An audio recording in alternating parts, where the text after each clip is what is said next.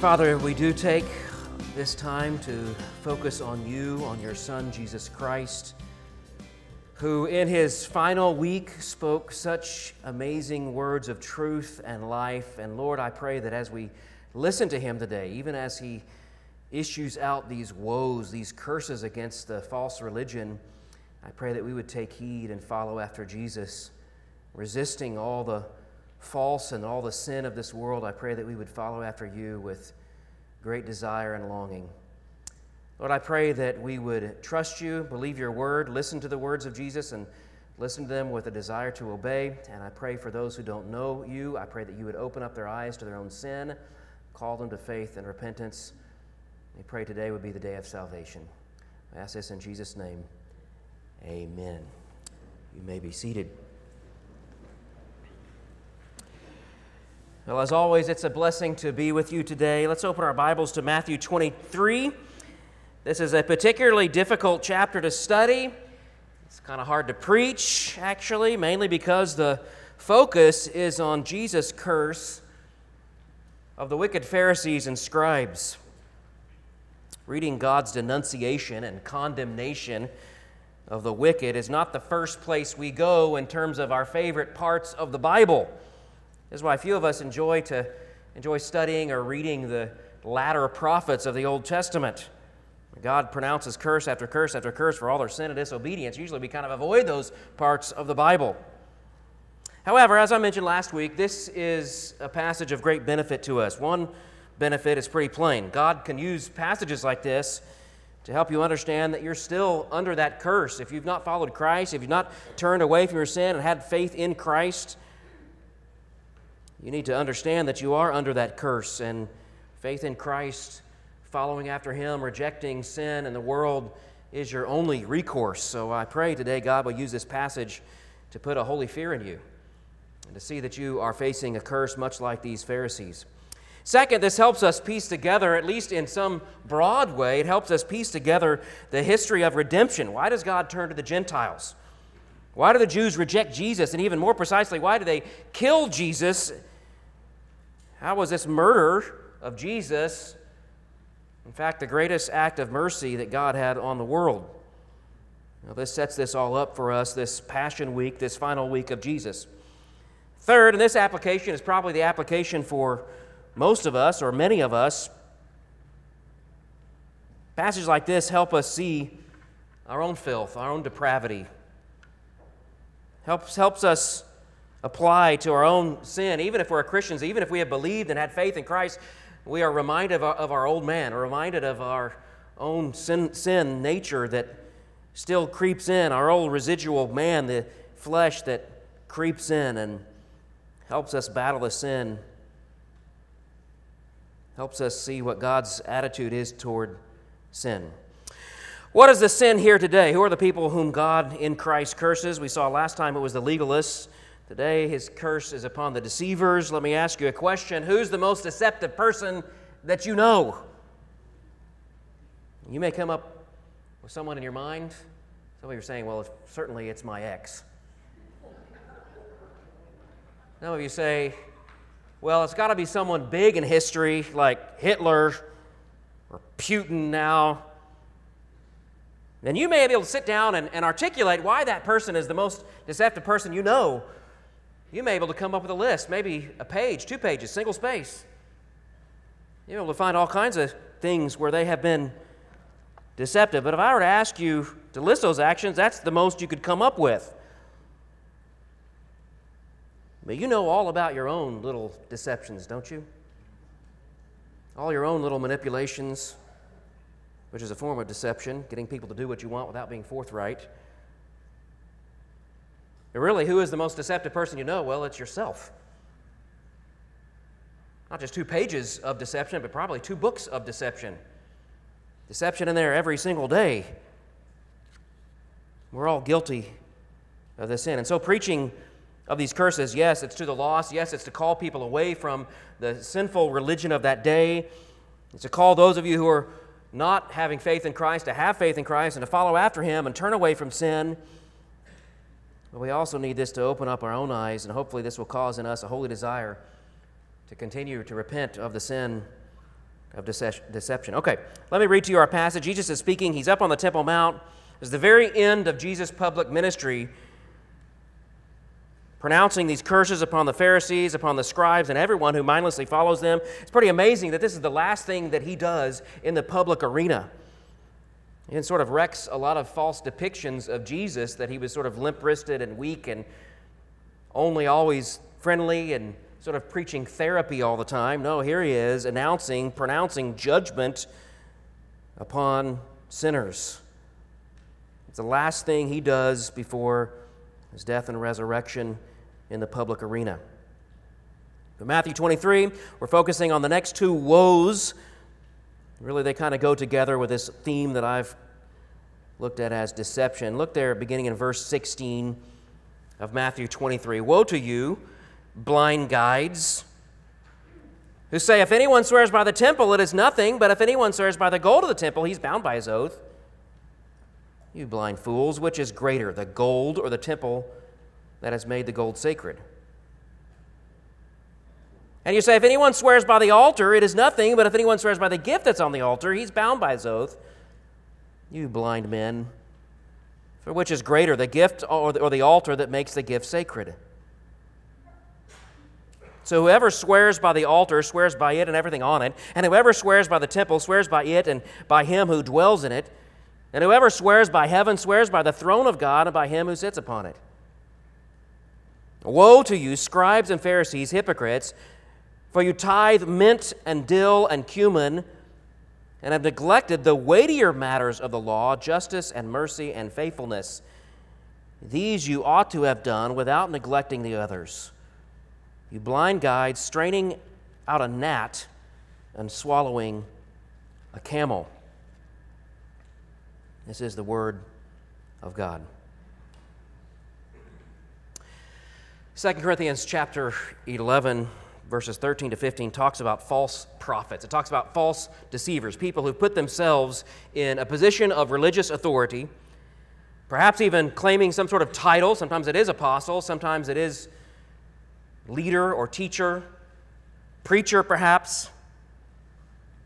And Paul is calling out these false teachers. He says they are disguising themselves as apostles of Christ, and no wonder, for even Satan disguises himself as an angel of light. So it is no surprise, he says, if his servants of Satan, also disguise themselves as servants of righteousness. Their end will correspond to their deeds. Now, you probably have heard verse 14 before, that Satan disguises himself as an angel of light. At the most fundamental level, in other words, Satan is deceptive. He's even called the great deceiver, Revelation 20. He deceives nations. He's been doing this all throughout history, all over the world. And here he disguised himself as an angel of light. Why? It's in order to deceive people. You know, the analogy of good and evil that we see a lot of times in the Bible is that of light and darkness. It's a powerful idea that God is light. We read a passage moments ago. God is light. He brings things to truth. He brings things to clarity. He brings them out into the light so people can see what they really are, things that are in the shadows that lurk there that no one really understands or knows. They're brought out, made visible. Their true nature is exposed in the light. And so God is said to be a light for us. He lights the way for our path. He gives us reality. He gives us truth. He gives us righteousness. He gives us light. In fact, John, the apostle, said that Jesus is the light. He came to light the world. He came to be the light of the world. This analogy, I think, probably was even more poignant back then. Really, most of history would have been more poignant before controllable electricity was available. Most of history was literally darker than it is now. You hurry home at dusk. You light your candles. Light is comfort. Light is love. Light is power. Light is clarity. Light is good. If you can create light, if you can metaphorically shed light on something, it's a good thing. You can bring the whole truth to bear. And so Jesus is light. God is light, meaning He's the ultimate righteousness, and He brings things to clarity and truth and reality. Darkness, on the other hand, is daunting, scary, Darkness is imposing. Darkness, parenthetically, is just like sin. It does not exist on its own. Rather, it is the extinguishing of what is right. It is extinguishing of light. As people ask, why did God create sin? Well, God didn't create sin. He created a being, Satan in specific, and He gave that being, Lucifer, the ability to choose right or wrong. Lucifer, with that freedom, extinguished the light of righteousness. He fled from the light. He tried to replace the light with his own power. And so this angel God had endowed with his freedom, he did just that. He violated God's light. He attempted to hide it. He fled from it. He tried to snuff it out. He is not God. He is the one to be credited with the beginning of sin and darkness. So sin is, in this analogy, darkness. Satan, the devil, is darkness. But Satan is not stupid, is he? He knows that people are scared of the dark. He knows that if he sold himself constantly as a guy who has hooves and horns and an ugly face, most people, not everybody, but most people would run away from that kind of creature. And so what does Satan do? Satan normally presents himself and his temptations and his will as light. He doesn't present himself as darkness or shadowy or rebellious. He presents himself as light. He doesn't unveil to the adulterer the utter devastation that he's bringing to his family. He doesn't present to the liar the tangled web that he's sucking himself into and all the cover-up that he has to come up with. No way. Satan presents his will, his temptations, as fulfilling, as good, as even healthy. It's not murder, it's women's health. You heard that one?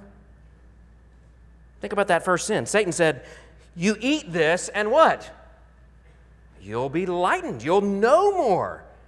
There'll be more light. You'll have more knowledge. Your eyes will be open. That's light. She looked at the fruit, and it was the light to her eyes. And I know we think of the snake as being bad, but remember, back then, everything that God had created was good. This snake, what she would have assumed was good, as righteous, as pure, as something that God had created. And so she wouldn't have done what we do when we see a snake, run the other way. She would have thought of it as something good, something that is indeed light. And so Satan's not stupid.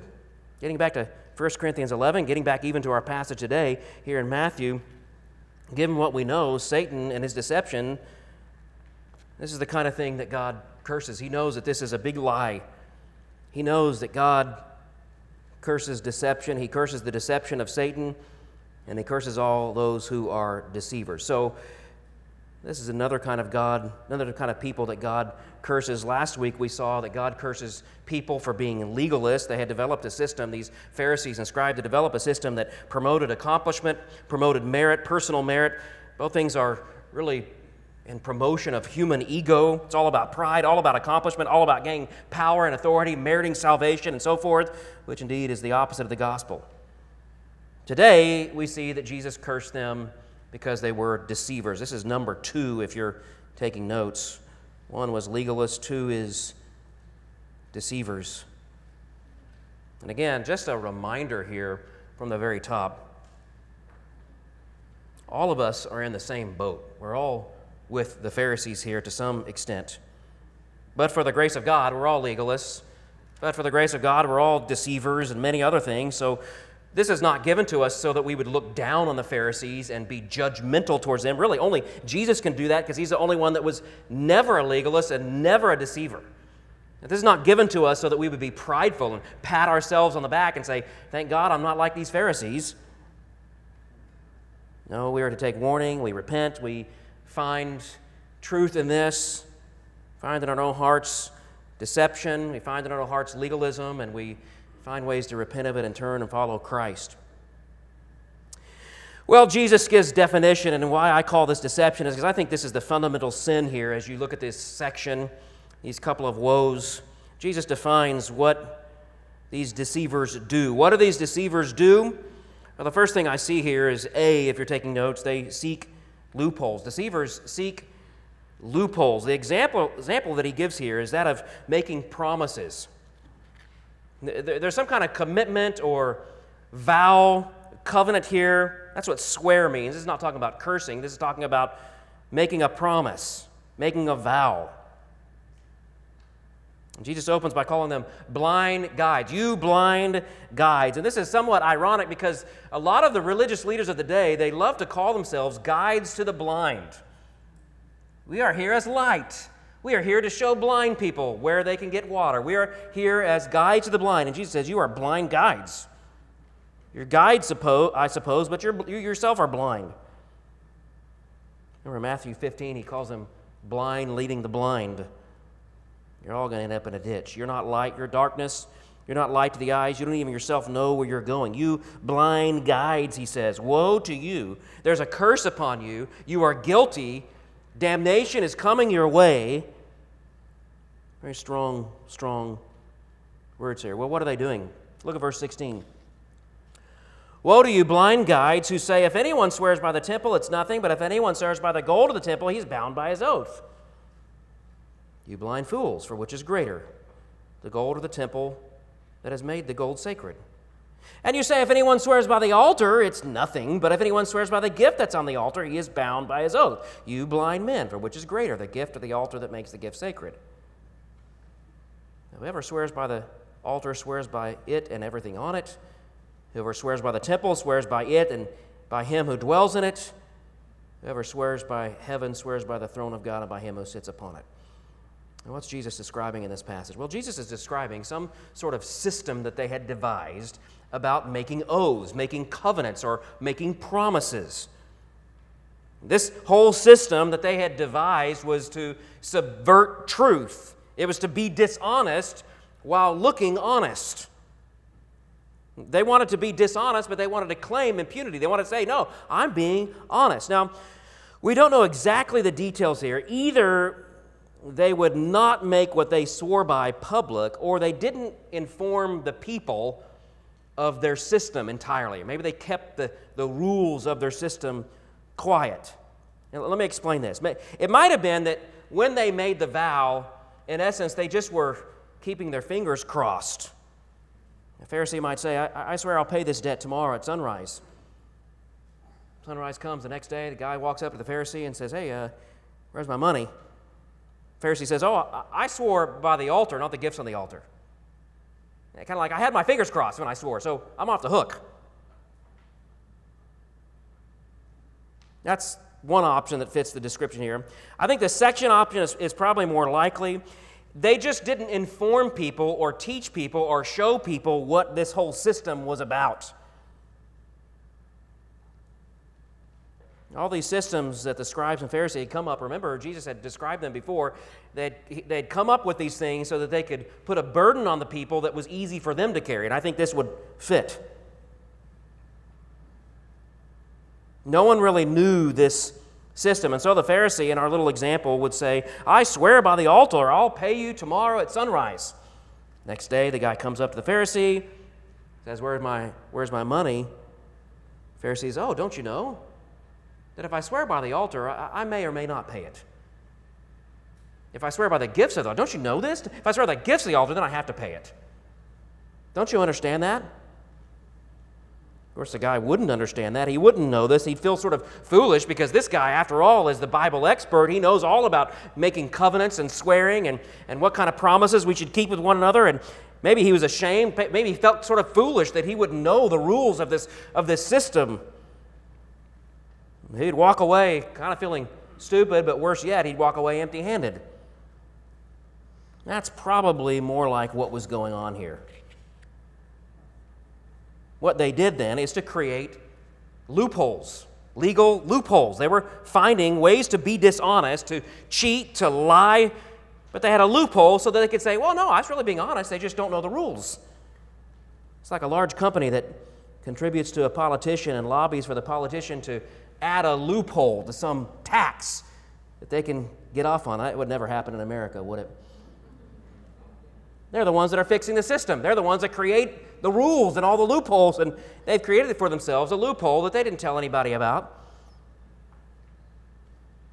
That way they could be dishonest, they could lie, they could deceive, and yet still claim impunity. Oh, I'm just following the rules here. I didn't swear by the gifts on the altar. I just swear by the altar. What does Jesus say? Well, for one thing, he calls down a curse upon them. Woe to you. And we learned that word woe last time. It means a curse, an impending doom because of their guilt. You're guilty, and you are thus cursed of God. Woe upon you. Second, Jesus points out the utter stupidity of their system. Why are they blind? Because anyone can see the folly of this stupid, silly system. He says in verse 19, which is greater, the gift or the altar that makes the gift sacred? This is kind of like the chicken or the egg type argument. You can't separate this out. Your premise is wrong. The temple, everything in it, the throne of God, God has God sitting on it. Your fundamental rules for your silly system are crazy. They're asinine. They don't make sense. The loopholes don't really get you off the hook. Well, in the end, Jesus is calling upon all people, including the Pharisees, all people to be honest, to be clear, to be straightforward in our dealings. Let your yes be yes and your no be no. Matthew 5:37. Don't play dishonest games with people. Don't come up with loopholes to excuse your dishonesty. And one time I was helping one of our singles purchase their first car. And we found a car on Craigslist or something, and it was a Corolla, and it was down by the Poly. We drove downtown. We drove over by this house and started looking at the car. It's a pretty nice car. I did notice some interesting panel gaps on the car, and I asked, I said, has this car been wrecked? He said, oh, not really. It was a little ding, someone bumped into it. They were trying to park, and it wasn't a wreck. Just, we tried to make, the best of it. They looked and looked and looked at everything. Everything looked okay. I said, well, let me just look at the title. He brought me the title, and you know what it was. A salvage title.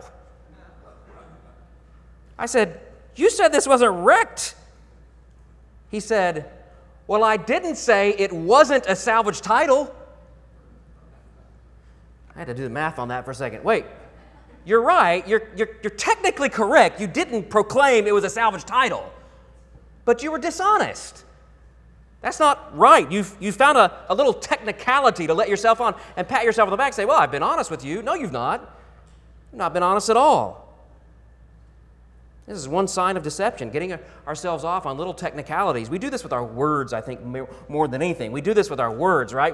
We find ways to be able to defend ourselves, perhaps in a court of law. It depends on what the definition of is.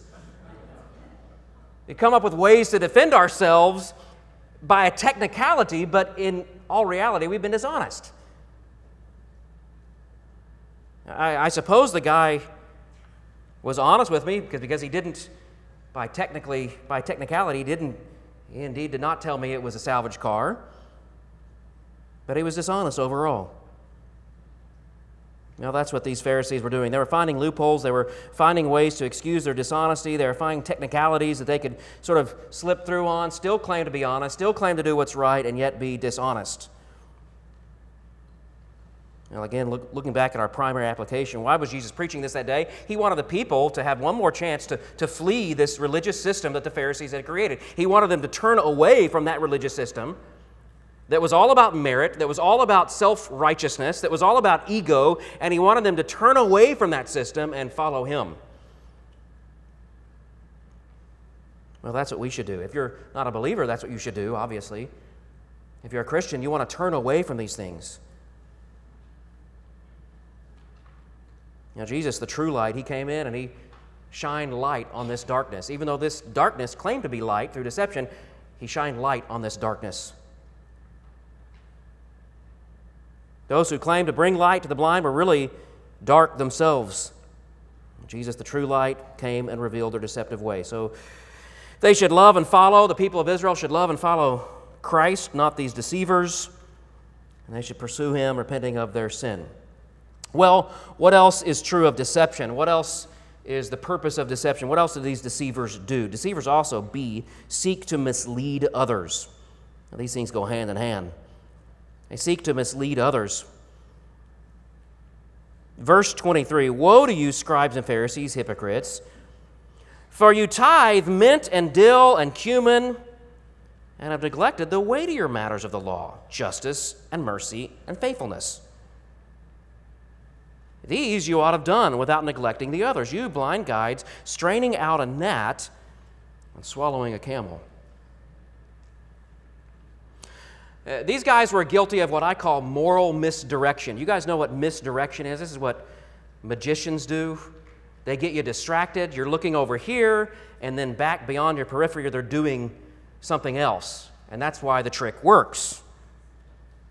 Moral misdirection is when someone is producing what looks like morality and what maybe even amazing morality, and you're sort of distracted by all this morality, and yet in reality, they're doing something else behind your back. But what's happening here? In the Old Covenant, in the Old Testament, according to Mosaic law, which is the law under which Jesus and the Pharisees and everybody in that day lived, Israel was primarily an agrarian society. Everything was based upon crops and produce and animals. So they weren't getting paychecks like we do today, at least in the way in which we think of it. Now, their income, so to speak, would be actual crops. It would be actual animals, offspring from those animals, produce, meat, vegetables, wine, and so forth. The nation of Israel, as you know, was a theocracy, meaning it was God-ruled. So the laws and rules regarding taxation were based upon this agrarian society. It was tied to the worship of God. All of this theocracy, all it was governed by God, but it was all tied together. Your tithing, your taxation, all that you did was all tied into one thing. The Levites, one of the 12 tribes, the tribe of Levi, the Levites were in charge of all this. They organized the worship of God. They also sort of ran the country, so to speak. The whole system running according to God's law. That was their job. They were the ones that were really to be like legal people, that were to help people understand what the law is and what the Mosaic law tells them to do and not do. They were the ones who taught Scripture. They helped with all the doctrine and the sacrifices and the worship. They maintained the temple, everything regarding worship. Among the Levites, a subset of Levites were the priests who actually focused on the actual worship and Scripture. They're involved in the main feast, and think about even the Day of the Atonement, Yom Kippur. The priests, the subset of Levites, like the Levites, worked full-time for this purpose, sort of running the nation. Now, how was this theocracy, how was this government and worship system funded?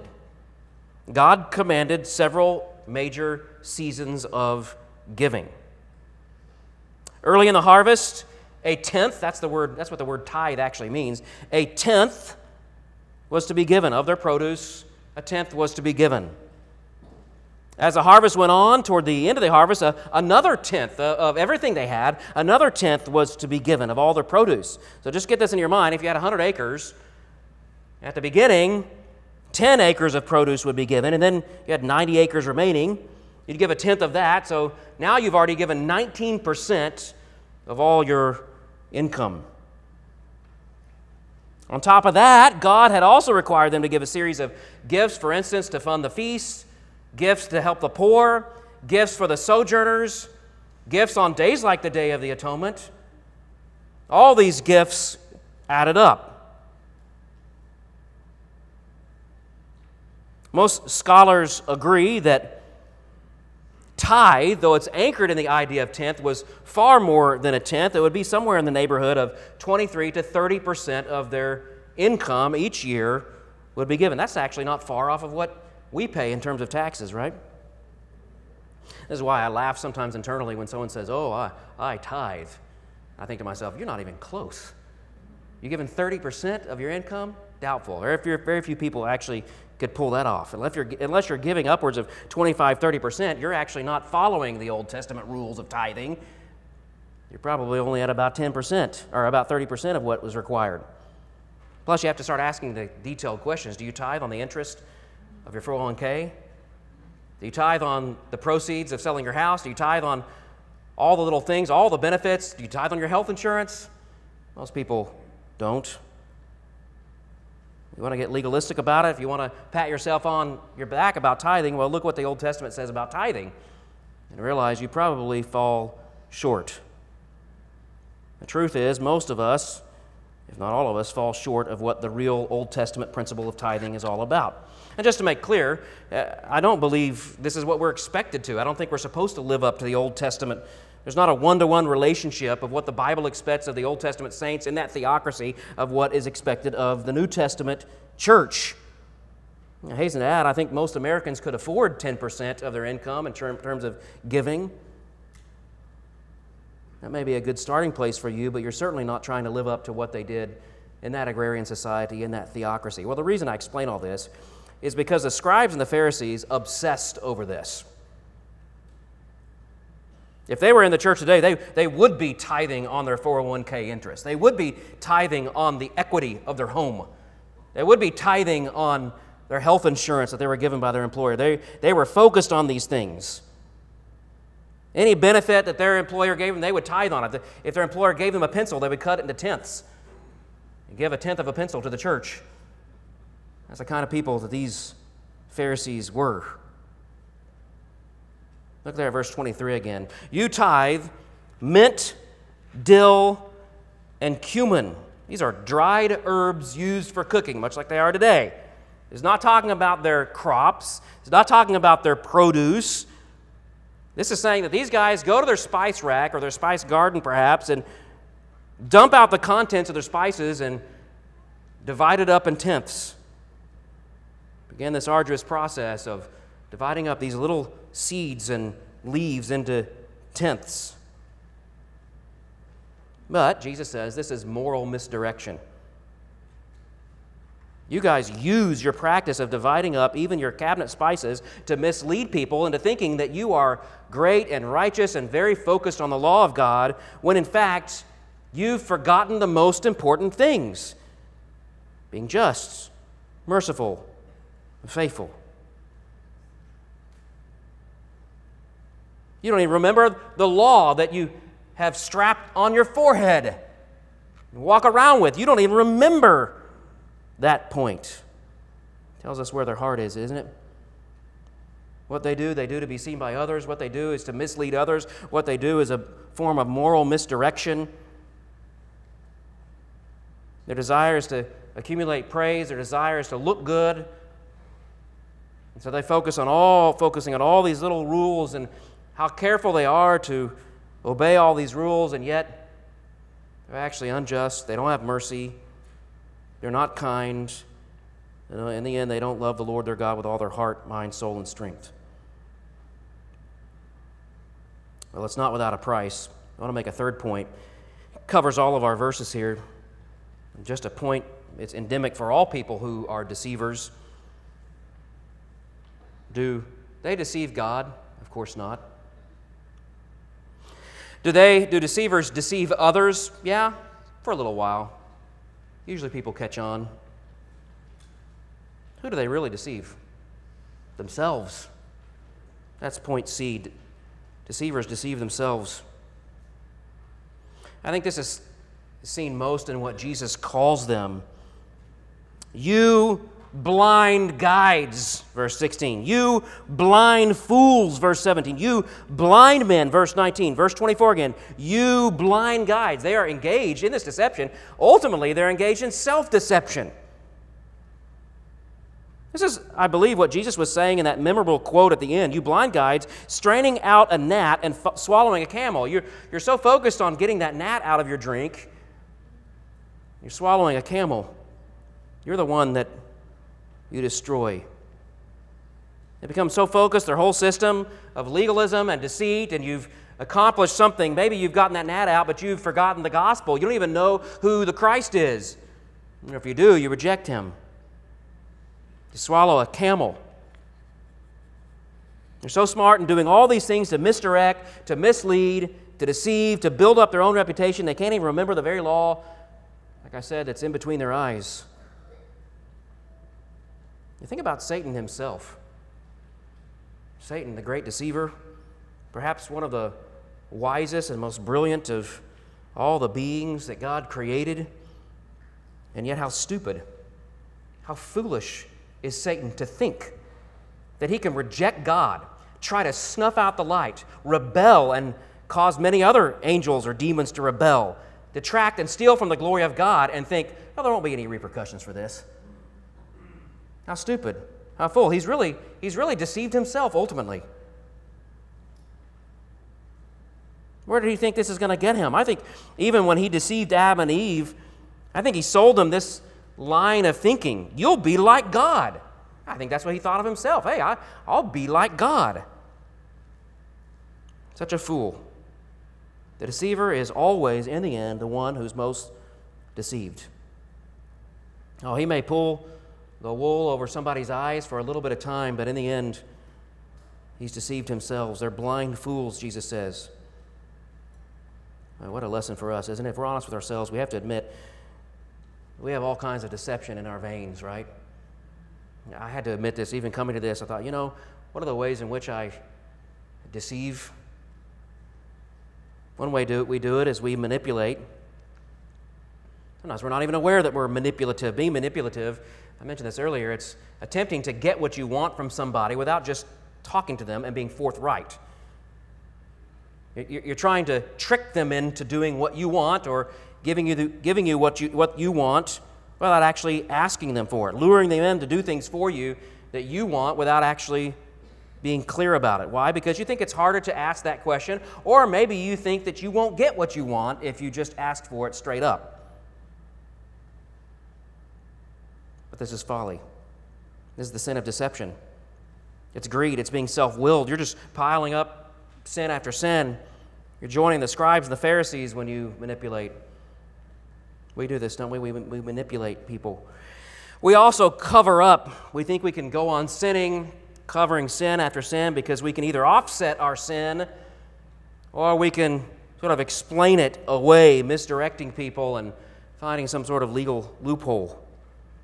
I use that word offset on purpose. You guys are aware nowadays that these big companies can buy carbon offsets, right? They can pump a bunch of stuff into the air, but at the same time, they can pay for carbon offsets. Now, many of them, without even reducing their actual output,